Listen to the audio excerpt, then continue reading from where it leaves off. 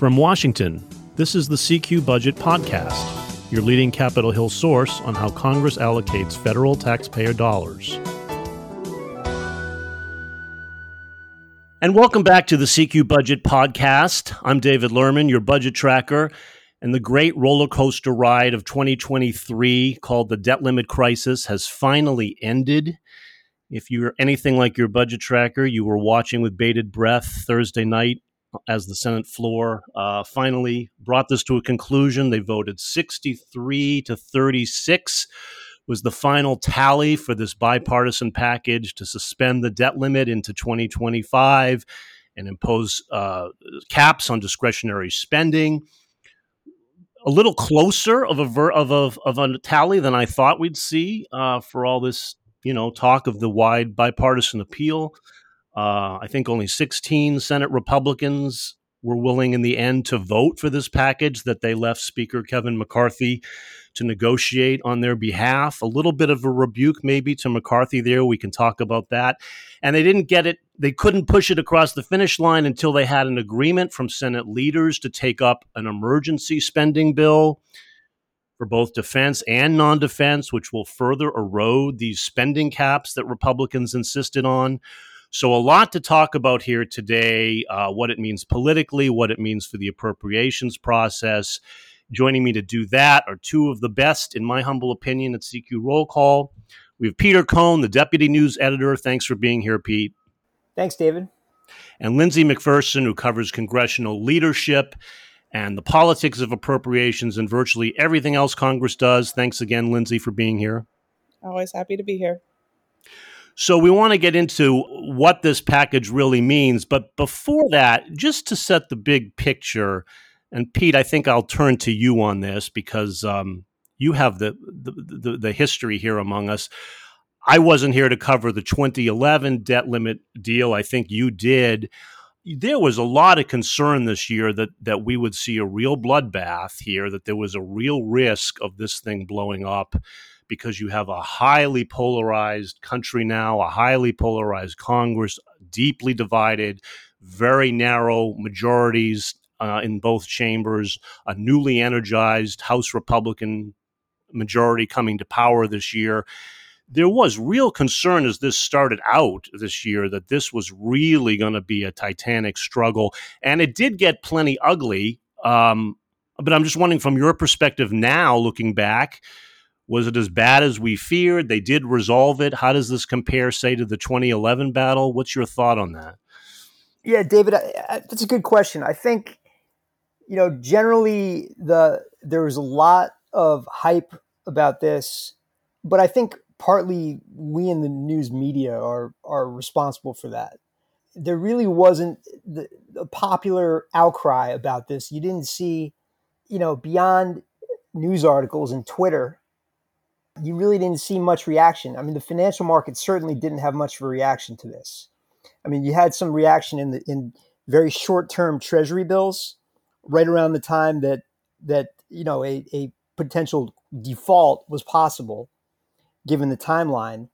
But that was it. There really was not the type of reaction in the markets that you might expect to see if we were facing this economic catastrophe out there. So I think we sort of manufactured a crisis to some extent. And that's that we had to. I mean, that's what we do. When people are saying nasty things out there that could lead to some sort of calamitous result, we've got to cover it. But I think generally, for people who have been watching this type of thing for many, many years, Congress has really never let a catastrophe like this happen. They go right to the edge. They go to the last minute. There's a lot of twists and turns. There's a lot of nastiness, a lot of people saying mean things to each other. But at the end of the day, nobody ever really goes over the cliff. Congress always gets a deal at the last minute. So that's kind of the way I've been viewing this. And I think that's the way we saw it play out. Yeah, I did see with the Senate Minority Leader, Mitch McConnell, just maybe a week or so ago, his attitude was he's just said, everybody needs to relax. Right. And I think you saw he is pretty prescient, I think, because he did see forthcoming that this was how the deal would be resolved with a deal between Biden and Speaker McCarthy. And sure enough, it was. And he helped make that happen, I guess, just by letting those talks proceed and then joining the majority to vote for it. Yeah, I think that's right. I mean, McConnell has seen a lot more of this than certainly that I have. He's been around for a long time. Yeah. He wrote a book called The Long Game. I mean, and so if for some reason things had fallen apart between McCarthy and Biden, I don't think it's too much of a stretch to assume that McConnell and Chuck Schumer probably would have come in and cut a deal, which is what I think in the end drove a lot of House conservatives who otherwise are philosophically aligned with the Freedom Caucus to actually support the deal, because they said, look, if this thing falls apart, what's going to happen is McConnell and Schumer are going to cook up a deal that is going to be a lot less conservative, and we're going to be forced to swallow it here, and it's going to pass with, maybe 10 Republicans and all the Democrats. Yeah. But they did get it done. It was the handiwork of McCarthy and Biden. And Lindsay, how do you think they come out of this politically now? I mean, the stakes were pretty high for McCarthy. He has a very slim margin in the House. He's a pretty weak speaker. It took him 15 votes just to get elected speaker. He was walking a real tightrope to make this deal happen and to get it passed, but he did get it passed. Didn't make Senate Republicans very happy last night. Biden also managed to get another notch for his bipartisanship credentials. How do you see politically, what does this mean for both of them, do you think? Well, let's start with McCarthy.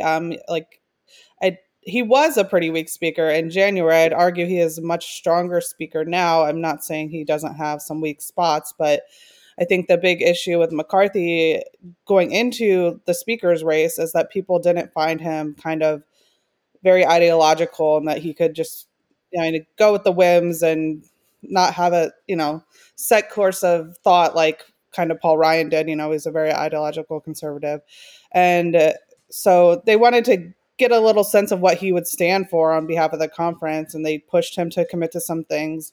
Like we talked a lot about reducing the spending levels back to fiscal 22, and this deal didn't end up there, but he did get a spending cut, depending how you look at it. We can, I'm sure you guys have already debated that on this podcast before, and some savings that he probably wouldn't, Republicans wouldn't have got under circumstances of a negotiation had they not passed their own bill earlier this year, which was a big feat for McCarthy to get with just, 4 votes to spare, got enough Republicans to vote for a GOP only debt limit bill that did really set the stage for these negotiations. So I think he comes out of it looking pretty good. He promised 2/3 of his conference would vote for it, and they did. It was a little embarrassing that more Democrats voted for it than Republicans, but I think overall he comes out, like a good deal maker, and I think people are pretty pleased, other than the Freedom Caucus, which we can talk more about if we want, but they kind of are never really satisfied and had frankly unrealistic expectations that he would be able to hold the line on the House bill and not deviate much from that, given that they had to get this through the Senate as well. As for Biden, I think One more thing on McCarthy, though. The Freedom Caucus, the hard right faction there of his party, were pretty furious about this deal. They thought it was a cop-out, that the spending cuts aren't nearly deep enough, and they voted against it. They do have this power. Any one member can force a vote to oust the speaker. Do you think there's any real risk to McCarthy right now? Would anyone in the Freedom Caucus be pushing to do that at this point? Well, I wrote about this earlier this week, that there is some chatter along those lines. Some people are upset that he broke the commitment on the fiscal 22 levels. They also think he broke a commitment on getting bills through the Rules Committee unanimously. That didn't happen with Chip Roy and Ralph Norman, who are in the Freedom Caucus, voting against it. And some other things they're taking issue with. Right now, I think they want to sit down, have some discussions with him. Chip Roy said they're going to meet next week to kind of hash out what went wrong here and, the commitments that were broken in their mind and how they kind of recover from that.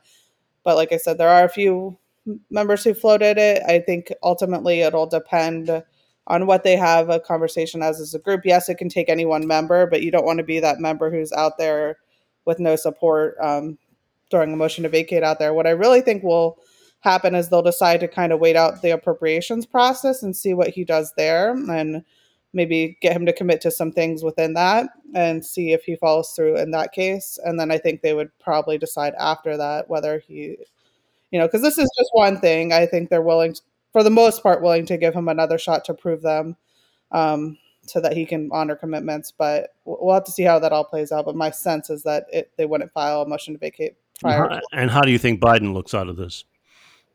So with Biden, I think,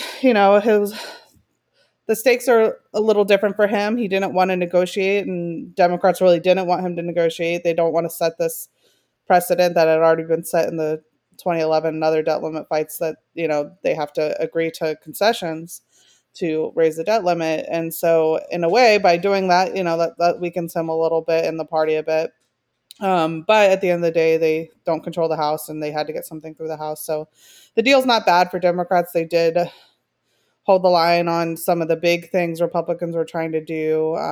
They didn't have to get rid of any of the green energy tax credits from the Inflation Reduction Act. They, agreed to roll back some IRS funding, but minimal totals that shouldn't affect the overall goal of increasing tax enforcement and, putting more money into that agency. They held the line on the work requirements to the point where they actually might have new beneficiaries coming on to SNAP, according to CBO, based on some exemptions that they secured and that. So there are different things they got that weren't too bad. But at the end of the day, this wasn't a deal they wanted to cut. And there are some people similar to, on the McCarthy's right, there's people on Biden's left who are not pleased with the deal and frankly think that he could have, they could have held the line more, particularly on the work requirements and permitting reform.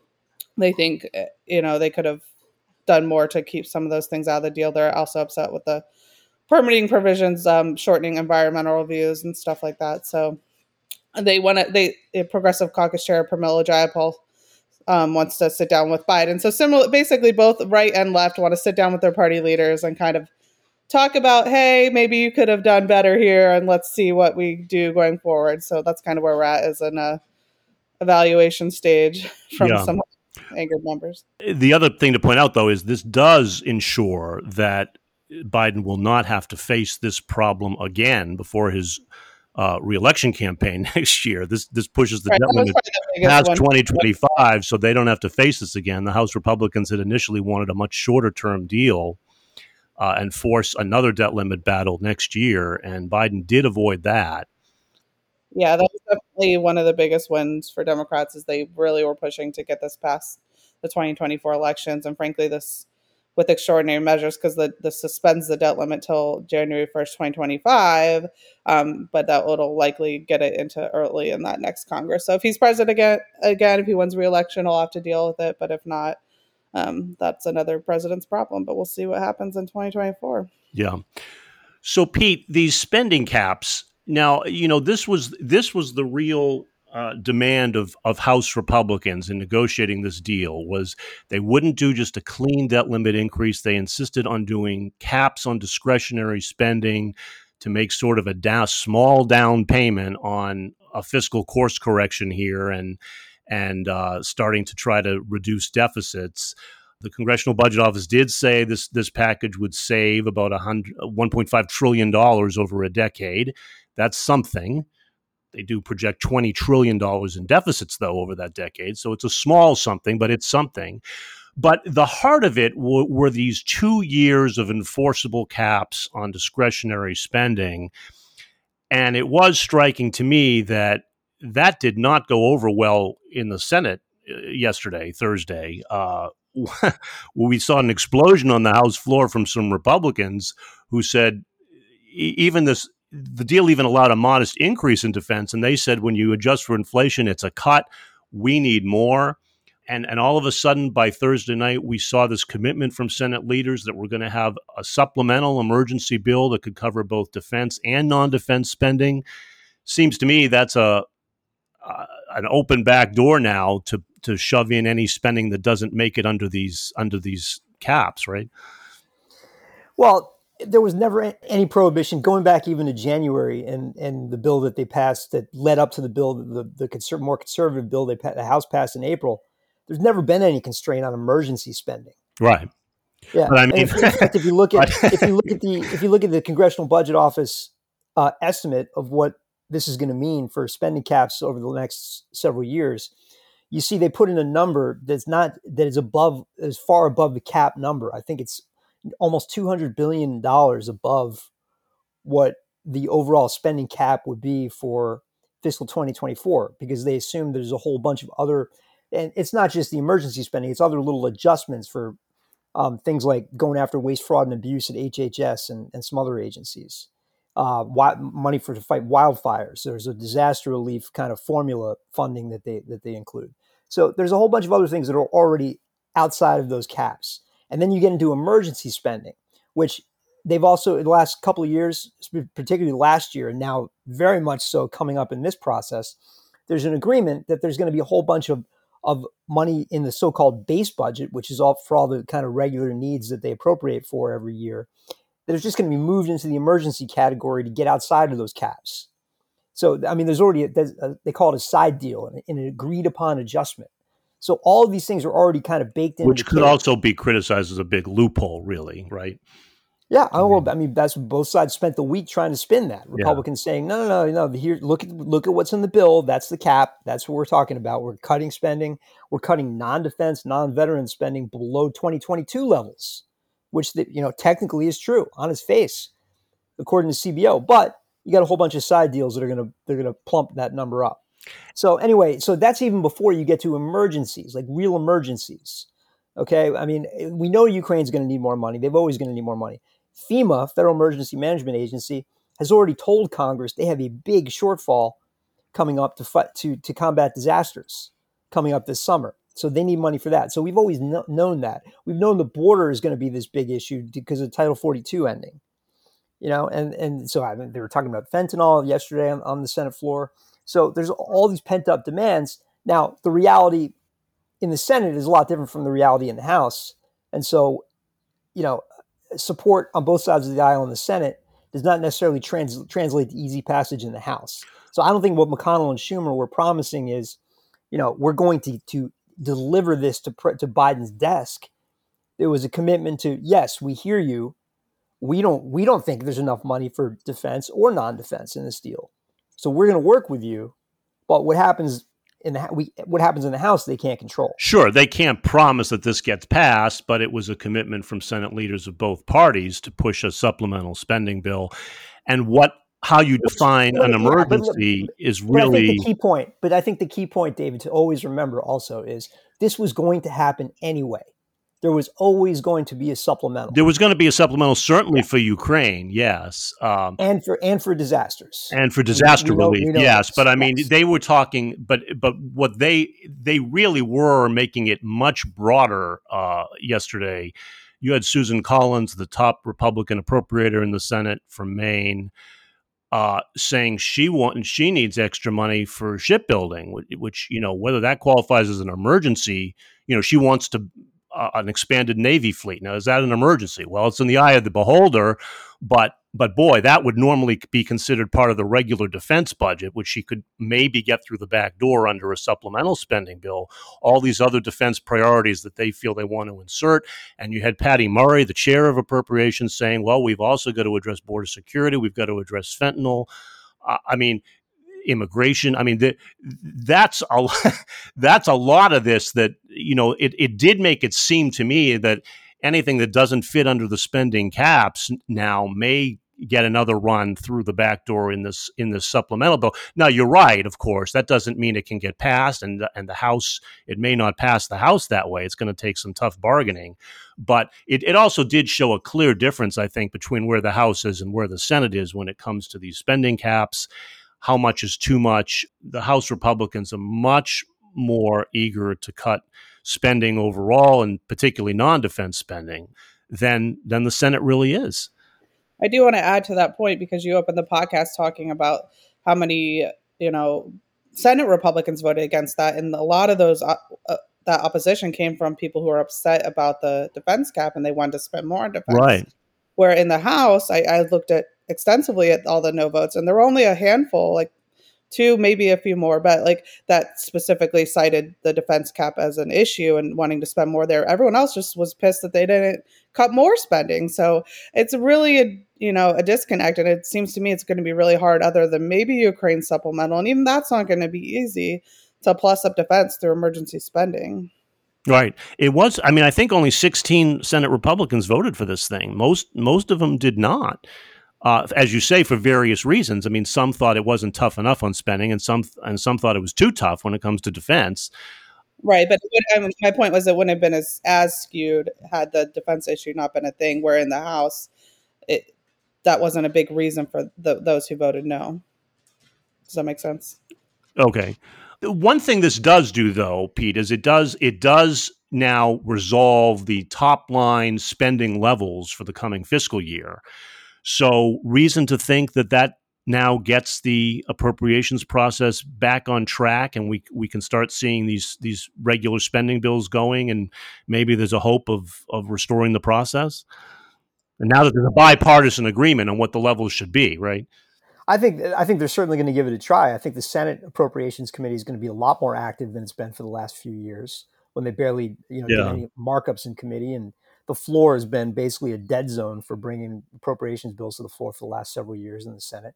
So yeah, I think the Senate is going to be a lot more active on this, and you're going to see something definitely more approaching regular order than we've seen in the past, which is doing individual spending bills, bringing them to the floor. You may get a package here and there. Maybe, they could bundle a couple here and there up into, a couple of combo bills. But at the end of the day, the problem is always going to be the same. I mean, at least at this time they have the numbers to work off, so that's not going to be the issue. But you're going to see a huge set of differences, most likely, between the House and the Senate on these bills that are going to take a long time to hammer out. And, there's this new backstop mechanism in there that we did a little primer on this morning, which talks about, sponsored by Congressman Tom Massie, who's an interesting guy, very conservative fiscally, and ultimately became a very, very key player in getting this deal through. So there's this new backstop mechanism in there that's intended to kind of keep the pressure on lawmakers to do the spending bills, get them done before the end of the year, although there's a little grace period there, because it imposes pain on both sides, on defense and non-defense, if it doesn't get done. By triggering a 1% across the board cut is what you're saying, right? Right, yeah. Now, that doesn't happen until April, and typically the bills do get done before April. But it's it's a neat little backstop, and as Massey said during the Rules Committee debate, the real enemy here is the Senate. It's not the Democrats, and so this is intended to get. And I think the Senate was going to do this anyway. I mean, even without this mechanism in there, the Senate was going to. Senators Murray and Collins have, since the beginning of the year, basically pledged that they're going to rejuvenate the regular order of the Senate Appropriations Committee. Yeah, and Susan Collins on the Senate floor last night did raise this issue of Massey and the sequester backstop, and said because of that, we need to be moving all 12 of the regular appropriations bills. And she did secure a commitment from Senate leaders to devote enough floor time in coming months to actually get these bills passed on the Senate floor. That was also part of this last minute haggling to get this debt limit bill across the finish line. There was some concern about this across the board cut that could happen if they're too late in passing these bills. Yeah, that's right. I mean, and that's the intent of it. The intent is to make both sides feel some pain if they don't get the bills done. If they're still in a CR by the end of next April, then these across the board cuts hit not just anything that hasn't gotten done, but everything that's already gotten done to that point. So any full year bills that have already become law, whether in September, October, November, or February, anything at that point, if there's any CR in effect at the end of next April, everything gets sliced 1% across the board. Mm-hmm. So yeah, I mean, it's if you're a member of the Appropriations Committee and nobody likes across the board cuts. I mean, Steny Hoyer, longtime member of the Appropriations Committee, told us, the across the board cuts are terrible. We're supposed to be the ones making the choices on where the money goes. And across the board cut is just mechanical, device that just slashes everything, gives everything a haircut, no matter what the needs are.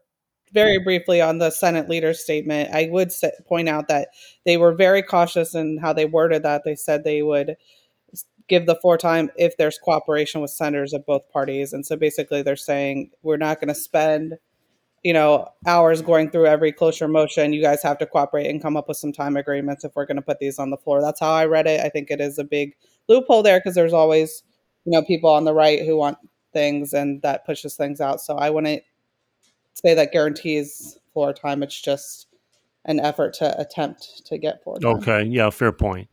Yeah. And also, let me just jump back in here. Let's also just remember that all of this drama on the Senate floor yesterday, all these commitments made by the leadership, let's remember one important thing. This bill was always going to pass. The only question was whether people were going to have to spend the weekend on it. Okay? So the only reason there were any commitments made to Lindsey Graham, Susan Collins, or anybody else was because they wanted to go home for the weekend. Okay? So no commitments actually needed to be made. Now, the risk was they get to Monday and Janet Yellen over at Treasury starts having to look for change under the couch cushions because they hadn't gotten done yet. But I'm just saying the only reason any of these, and if they did drag it out till Monday, that really could have triggered some panic, I think, right? I mean, that was the deadline for when the Treasury would be unable to pay all its bills on time. Yeah, they probably could have gotten by for a few hours on Monday if this hadn't gotten done yet. I imagine that would be the case. You moved it, there would be ways to do that. Delay some payments. Yeah, but they really didn't want to drag it out till. I mean, the deal was done. It was going through. It was always going to pass. Yeah. There was no question about that. Everything that happened yesterday, all of these commitments with whatever loopholes you can find in them, they were designed with one purpose in mind: to get people on their airplanes by this morning. That's it. Yeah. Well, they did. It worked. And there's some other stuff in here. I mean, the streamline. This was big for Republicans to streamline the permitting process for energy projects. That was a big deal to them. It was somewhat controversial. Democrats didn't like some of that. They said they were, shortchanging some of the environmental protections. And these work requirements got a lot of play. In the end, I'm really not sure they do that much. There was a lot of concern about them from Democrats, but there are no new work requirements for the Medicaid program. That was a big red line for Democrats, and they won that fight. They sort of expand work requirements for food stamps by raising the age eligibility for able-bodied adults who don't have kids. But yet they also exempted veterans and the homeless and some foster care kids, people who used to be in foster care, from the work requirements. So, I mean, in the end, the Congressional Budget Office said it's going to add to the rolls and actually cost the government money, these work requirements. So, and even then, it adds so few people, I think like 78,000, and there's like 42 million people on food stamps. So, I mean, there's almost no effect, I think, in the end to these work requirements, but they've certainly gotten a lot of attention and a lot of play. I don't really see it doing much other than giving both parties some talking points here. And they were useful to get the bill across because Republicans insisted on them as being part of this deal to make it actually happen and get enough support. Any other closing thoughts on the implications of this deal going forward? I'm just happy we don't have to do it again for a couple of years. Yeah. And I will just also make my one last parting thought, deep thought, very deep, is that I think a very apt metaphor for our government's fiscal situation is the fact that our budget tracker, who was running around like a madman on Capitol Hill yesterday, trying to cover the ins and outs of the debt ceiling debate, actually did not have his belt with him. So it was a rough day, and I forgot to wear my belt. Yeah. For all the discussion about belt tightening in the federal government, our budget tracker actually had the loosest belt of anybody there on Capitol Hill yesterday. So I just think that's a very much sums up our current fiscal situation. It's a strenuous, dangerous job, but somebody's got to do it. Well, to close out on the point you made, David, though, since you did spend a lot of time on the permitting, the work requirements, Kevin McCarthy did make the point in his press conference after the bill passed that he was going to go back for more on all that, and that, now that Democrats are on record supporting some aspects of those things, that it should be easier for them to vote for more. I mean, obviously, that's going to be a battle and unlikely to happen without any action, but just want to point out that it might not be the last we hear of these things. They'll keep pushing, right? Well, the debt limit deal is done, and that's all the time we have for now. If you like what you hear here, you can sign up for the CQ Budget newsletter. You can find that at cq.com. You can find all of our coverage on the debt limit and what it means at cq.com or rollcall.com. Thanks again to Peter Cohn and Lindsay McPherson for being here with me. Thanks, guys. Thanks. And thank you all for listening. I'm David Lerman, your budget tracker. We'll see you next time.